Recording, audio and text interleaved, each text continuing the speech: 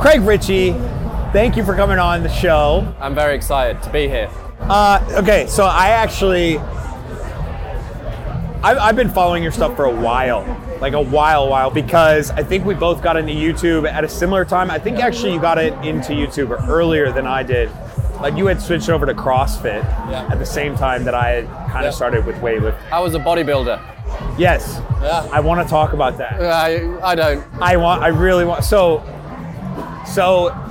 what was the brand like? Like, what was the plan back when you started YouTube?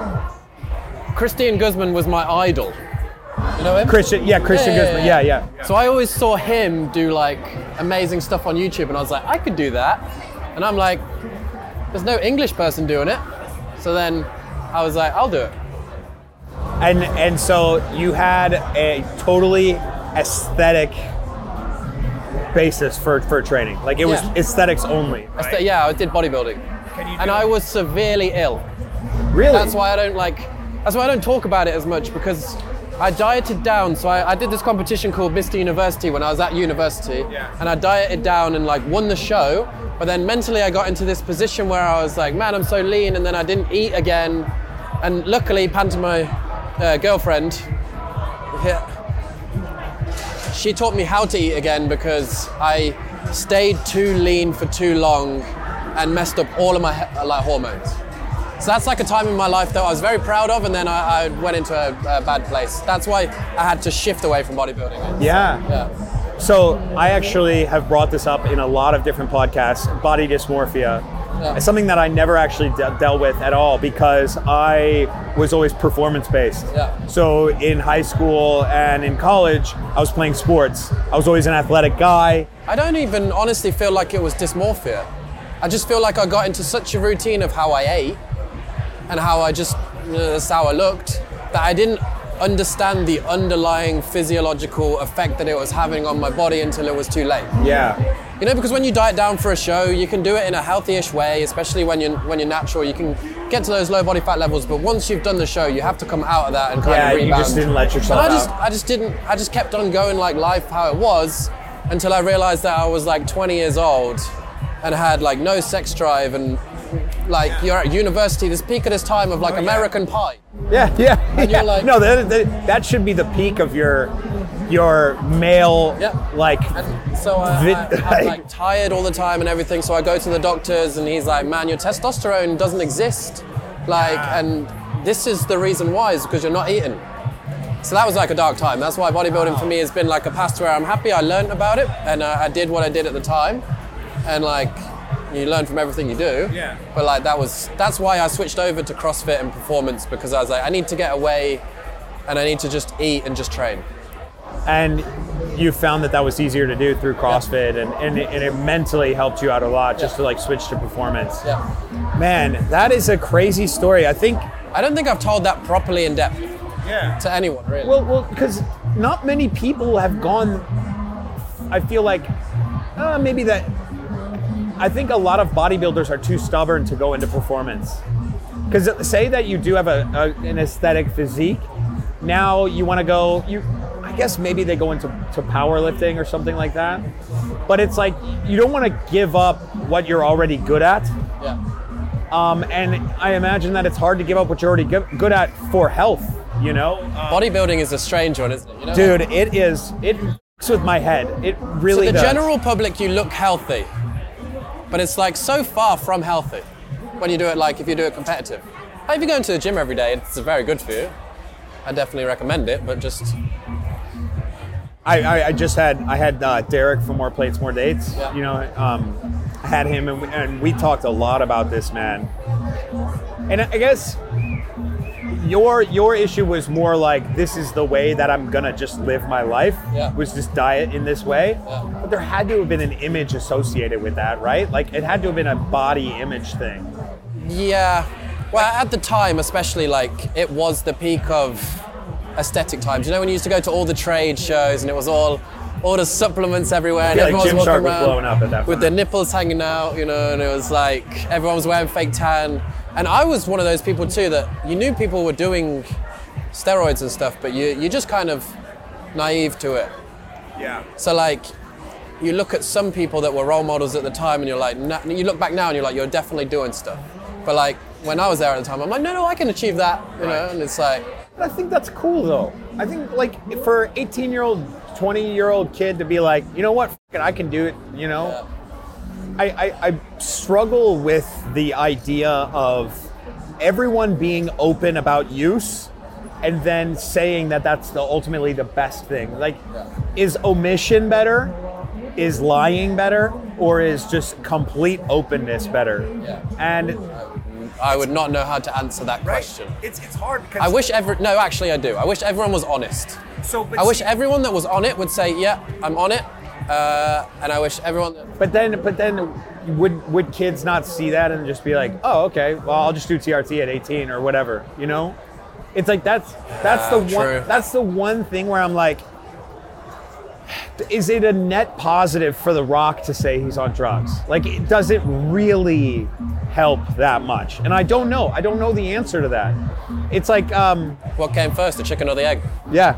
Mark Bell said, he's like, you know, if we tell kids, if we're open about our steroid use, and then we say, be knowledgeable and don't do it, it's like saying, yeah, hey, don't go to the bar and get drunk, even though last weekend I went to the bar, got drunk, and I pulled a smoking hot chick, and we had sex. It's like, yeah, so like the kid's gonna be like, that whole not going to a bar thing and drinking thing, I wanna do that, right? Because, you know, so you see someone like The Rock, he's like, kids, don't do drugs, because if you do, you could potentially end up like me, who's a multimillionaire with this body, like literally the most famous person on earth. And I act the same in every movie. Yeah, it's the same in every single movie. Oh man. All right. Well. Then went from that to CrossFit, and CrossFit. Then I fell in love with weightlifting. And do you think you're going to stick with weightlifting for a longer period of time? Do you have unfinished business or what? Oh, 1,000,000%. So what I realized is I don't get satisfaction from winning anything. So like last year I won the British title, and the satisfaction was this big because I had numbers in my head that I wanted to hit, and I didn't get anywhere near what I knew I could do. And I would rather go to a small meet and hit the numbers that I really want to hit. And like so in my head right now, I want to snatch over 330 on the platform, pounds. Oh, okay. So 150. Over 150 on the platform. No, it's 150. I thought 150 is 332. Oh, it's 330. Yes, 330. And then I want to clean and jerk over 400 pounds, around like just over 180 on the platform. And if I did that at a small meet, or if I did that on the biggest stage, that is my fulfillment at the moment. That's what I'm chasing. Okay. Yeah. Which is just different, you know. Like I see a lot of people go in it because they want to win this. I want to be this title. I want to do this. For me right now, it's like Jazz can tell you I'm in the box every day going, these are the two numbers that I want to hit. This is what I'm every day working towards. Yeah. I can wait till I hit them. Yeah. And for me right now, it's a strength-based thing. Personally, I feel like I'm a very powerful athlete. I came from like a sprinting background, and like technique is getting better week on week. But it's like now I'm finding that my strength, you know, compared to like these top guys in the category, is just like when I'm talking like raw strength, is my limiting factor. And what category are you in? 89 kilos. Okay. Who is in that? What male UK? No one really. Isn't there that one like kind of Italian named guy? What's his name? Dominic or something? Or what? Do you know what I'm talking about? Yeah. Is he in 89 or is he? Yeah. I don't know. But it's just British weightlifting is a mess, man. Yeah. Like just from my... Well, I don't know if it's a mess or not a mess, but I'm just like, I'm not doing it for, I don't know, I'm doing it for me. Yeah. It's such a weird thing, isn't it? Yeah. You know, when I started weightlifting, when I started CrossFit, I never once had numbers even.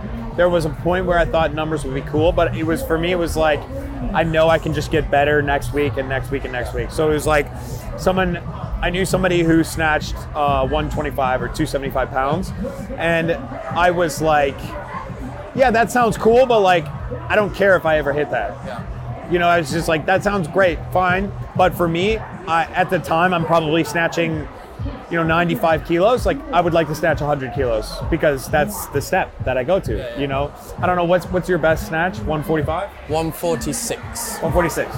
You should work on 321. Yeah, you should work on 147. Yeah. And then work on 148, and then work on 149. I feel like that's where motivation is such a different thing for different athletes. Yeah. You're like, I want to take this step. Yeah. I've known for like the last 6 months That where you my want physical this thing. numbers can be. So it's like a different, that's where kids, you know what I mean? Well, I guess I kind of want to change the topic a little bit. Who motivates you? What motivates you? Very deep, isn't it? Like, what do you see? What characteristics in somebody do you see? And you're like, wow, I need to be better. I just feel like sometimes for me it's like hardworking but then vulnerable. They're the two characteristics. I feel like every human being has a vulnerable side, and I feel like you should expose it at times to show that you're a real human. I like seeing that in people, but then I also like this is great. You can bring this up with Matt. I beat him at go-karting. I also like the competitive nature of people. So like Matt Fraser, we went go-karting with him, and he overtook me on the track, fair play, whatever, but we were going for fastest lap of the day. I said it. And he nearly dragged me back in with my neck to go again because he's that competitive just in life. And I'm not like that, but I can envy that, like I reckon if you played him at hide and seek, he would want to win. And I don't know if it's true with Matt, but I feel like Matt's want to win inspired me, but also I feel like he had it in his head that he didn't want to lose. Yeah. It was like... So I made a video, I don't know if you saw, but it was called The Toxic Winner Mindset. Did you see that by any chance? Probably not. It was with Michael Jordan. Like, I use Michael Jordan, I use a bunch of instances of people, and that there is a level of toxicity on a hyper winner's brain that they put on themselves. So if we look at myself as an example, I have low expectations but really high standards. So when he goes out on a night out, he's having a brilliant time. Yeah, well, yeah, I guess so. So if you think about it, it's like I don't expect anything, but I want the best out of myself. So and I want small improvements, and I want step by step, like as long as the line's going here. And I feel like that's the best advice you can give to the vast majority of people. Yeah. Even big time winners can have that mindset because they're just continually improving and continually working. As long as you know that it's going to be like... But if you look at the hyper winners, Matt Fraser is a perfect example of this. He expects a lot of himself and he has high standards. Yeah. And when you expect a lot of yourself, you put an insane amount of stress and anxiety on yourself. Yeah. And that is something that when I watch Matt, when I see interviews with him, I think it's palpable. Yeah. I can feel that. Yeah. He's like, you know how he's like, I always stress out at like, did I do enough work? Yeah. Like, if I didn't do enough work, that's what keeps me up at night. Yeah. And I know for sure, more than a lot of people, that to be true. Yeah, and I'm not like that. Neither am I. Yeah. Neither am I. Not at all. I have expectations. I know where I want to be, and I know that I can get there, but I like to rest. Yeah. Yeah. Yeah. You like to improve. Yeah. You like to smile. Enjoy life. Yeah. And like I think travel, see people, hang out, get more fulfillment. Would you say Matt likes to do that, but when he's a competitor, he physically can't allow himself to? So he's like torturing himself? In a way, but I mean, he's now, one of the GOATs. Yeah. So, it paid off. Yeah, for sure. Hard work pays off, dog. That's why he named it I've heard that somewhere. So, but from your perspective of Matt, do you see those things, or have you like been able to feel that? I just feel like he's a winner. You get it when you're with someone. You can understand when you're with someone, you know that they're a winner. Yeah, and they're gamers too, man. Yeah. I'm like, see, that's one of the things in CrossFit that I love is seeing guys. So I think a lot of times in CrossFit, there's some people who it's kind of a fringe sport, and they realize like, wow, if I train really hard in this way, and I do all of these things, like I can be much better than most of the people at my gym. Yeah. But there's still competition. There's still the aspect of you don't know what's going to happen. Yeah. And what I love is seeing those people who are very, very good home gym CrossFitters go and try and compete, and they lose to the good competitors. Yeah. So I always bring up Brent Fikowski as an example. I don't think he snatched over like 270 in preparation for the games, and then he snatches 300. And the good competitors are the ones that stick around. Yeah. You know, like you can look at like you look at Pat, you look at Brent, you look at Matt, you look at Ricky Garrard, you look at all these names that they're always at all these competitions and they're always at the top. They're the ones that, you know, I like that. Yeah. It's cool. I think it's one thing I kind of want to. I guess we could kind of end on this topic, and it's the growth of CrossFit. And It's on a growth point at CrossFit right now. It's on a knife edge. But this morning we spoke to the CEO at CrossFit, and there's a lot of exciting things that are coming in the pipeline. Well, I wouldn't. How about not CrossFit as in the brand, as in CrossFit HQ? I'm talking like this, Sport. like this Wadapalooza thing, whatever. Like, to me, we walked in here, and I'm like, this is a fucking juggernaut.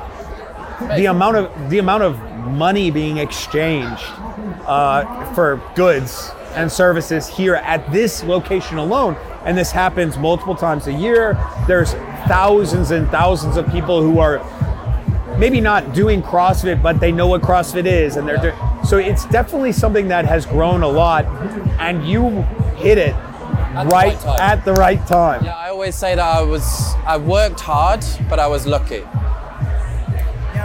I honestly believe that because I was lucky that I was transitioning from bodybuilding to CrossFit. Like I was like, I didn't intend to do it. I didn't go, oh, look at this sport growing, I want to do it. I was like, this sport is cool, I'm going to film me transition. And it was at the perfect time that CrossFit was like, whoop, and then no one else was doing any CrossFit sort of YouTube. So yes, I was super lucky that I did it at that time, but also we were on the road all the time. When we were at like our peak, we were doing like 100 flights a year to try and go with all these athletes, show all the events, show off all the cool stuff. Now we can sit back and chill a little bit and have a booth and do all that sort of stuff. You know, I think, yes, you were lucky, but I think you're much more compelling than a lot of people that have attempted to do what you did. And I think the original story, yeah, I really do, man, because your original story that we opened this whole thing up with when you were like